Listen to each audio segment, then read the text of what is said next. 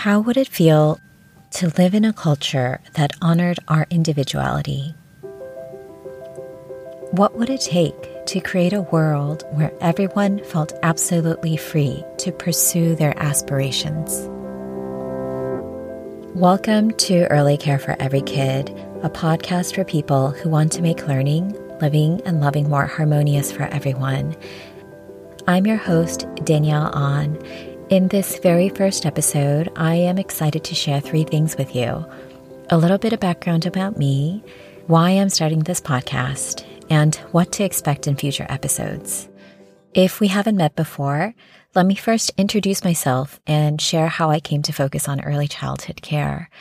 I'm many things to different people: a sister, a daughter, wife, neighbor, friend, photographer, soccer mom, a Korean American, a New Yorker.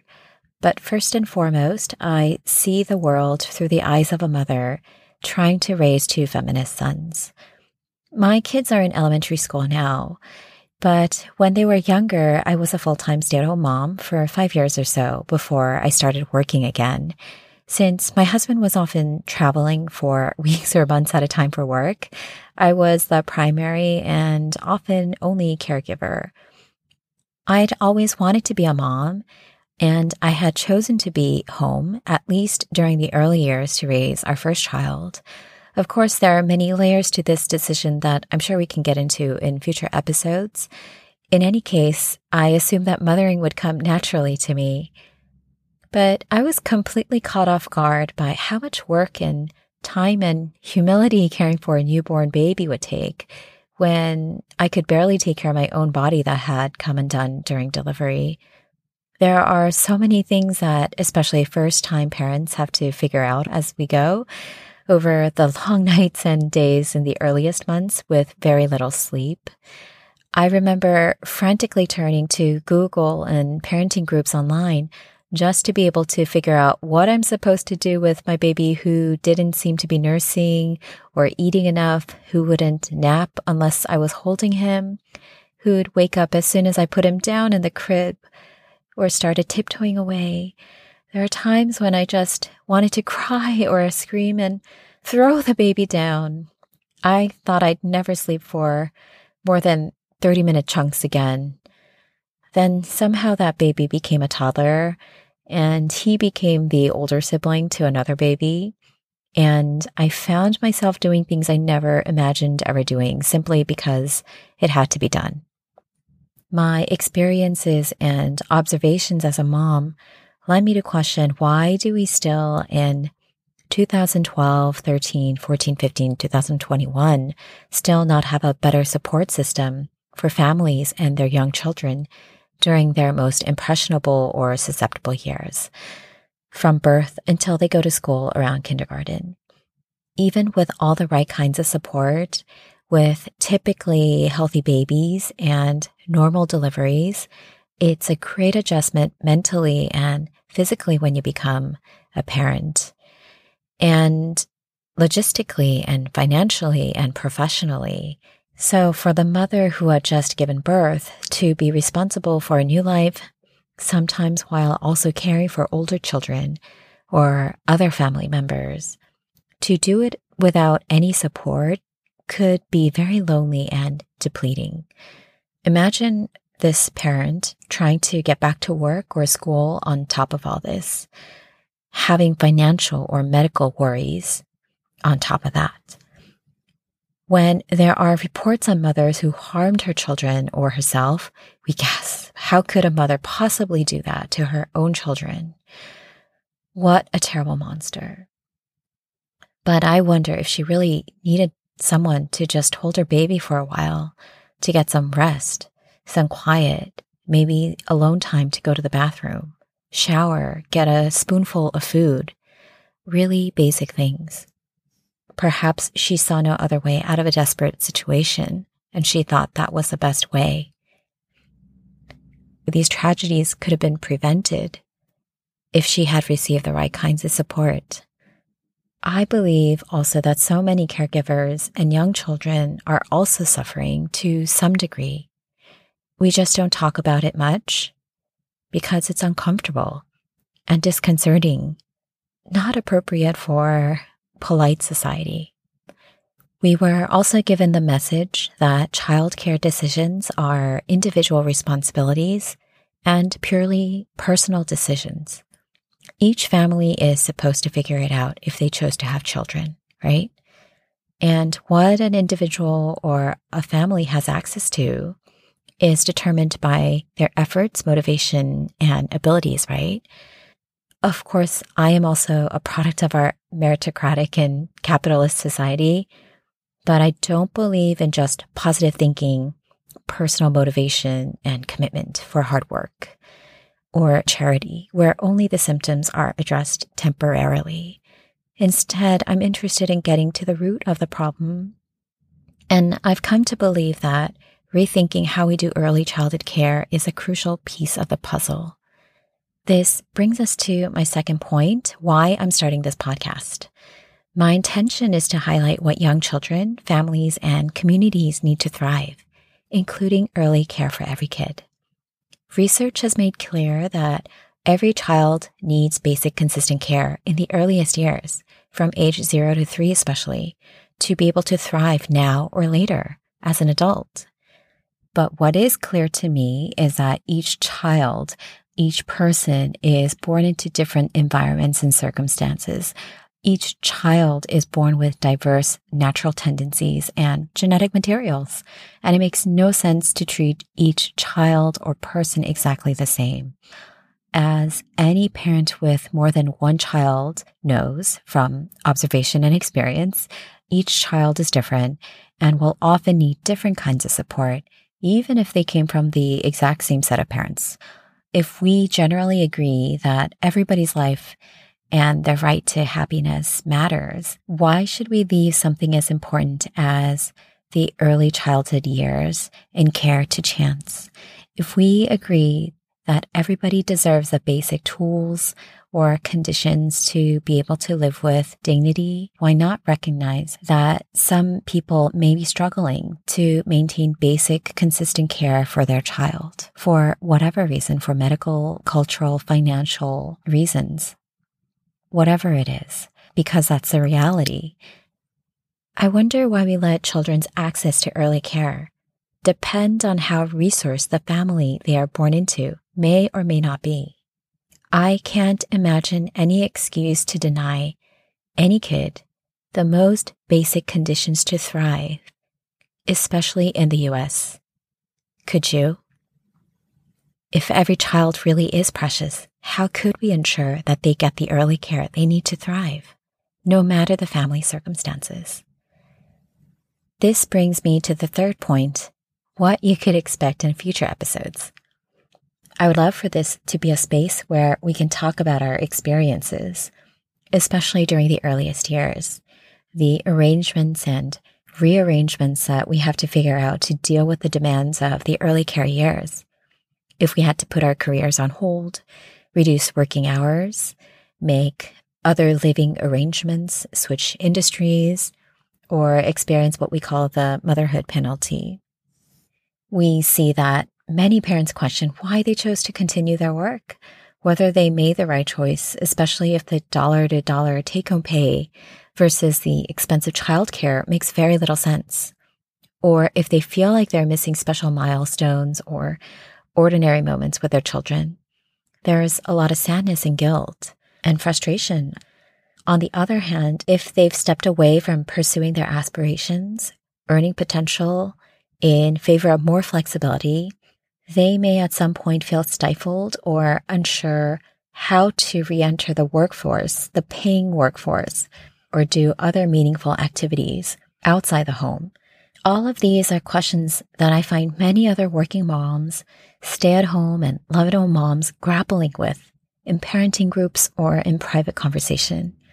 There's so much guilt and angst and frustration and confusion why this is, why it's not set up a little bit better or designed a little bit better to accommodate for the realities of modern day life.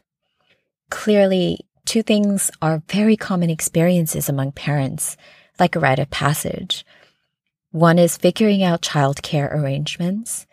and how all that fits in with our personal aspirations and goals. But the crazy thing is, before I became a parent myself, I had no idea many families were struggling to figure out childcare, their careers, their goals, and finances. What if more people, including those that aren't parents or caregivers themselves, recognize that caregiving is a full-time job, whether you're paid for it or not, and that caregiving is essential work that allows all other work and pursuits to happen? What if more people recognize that career and early care decisions, especially for moms, are not entirely personal choices to be worked out just by getting more efficient or productive or more zen?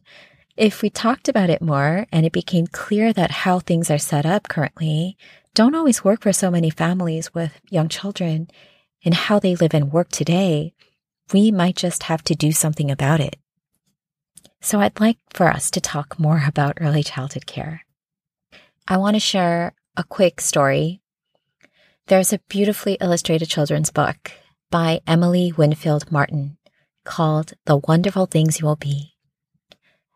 I received it as a gift from my sister when my first child was born. And many years later, I still read it to my children. And I love the illustrations and the messaging. But one day I found myself getting really agitated and annoyed when I was reading the words, "This is the first time there's ever been you, so I wonder what wonderful things you will do." Basically, that kids can grow up to be whatever they dream of becoming. And the book continues, "Will you stand up for good by saving the day, or play a song only you know how to play? Will you tell a story that only you know?" Etc., etc. That's all nice. But I say that there's got to be ways for people to get to do the things that they will and must do in real life. If there's been only one of us, why not let us do what we were meant to do?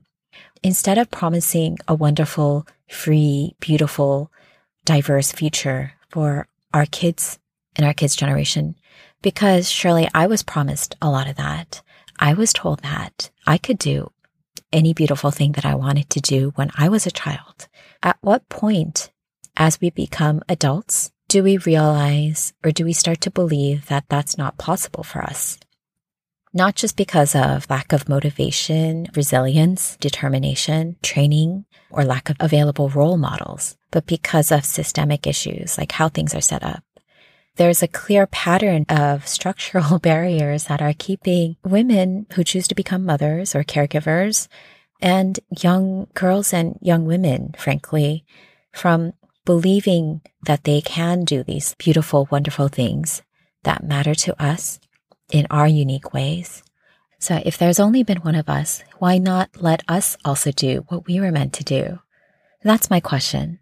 This podcast is not just for the children, but also for us.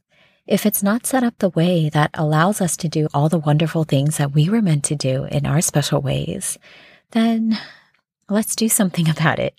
So if you agree that early care is a birthright to every kid, what kinds of things might we do? Even as busy parents, what could we do to make that a reality? And what kinds of policy changes would need to happen on a community level, state level, national level?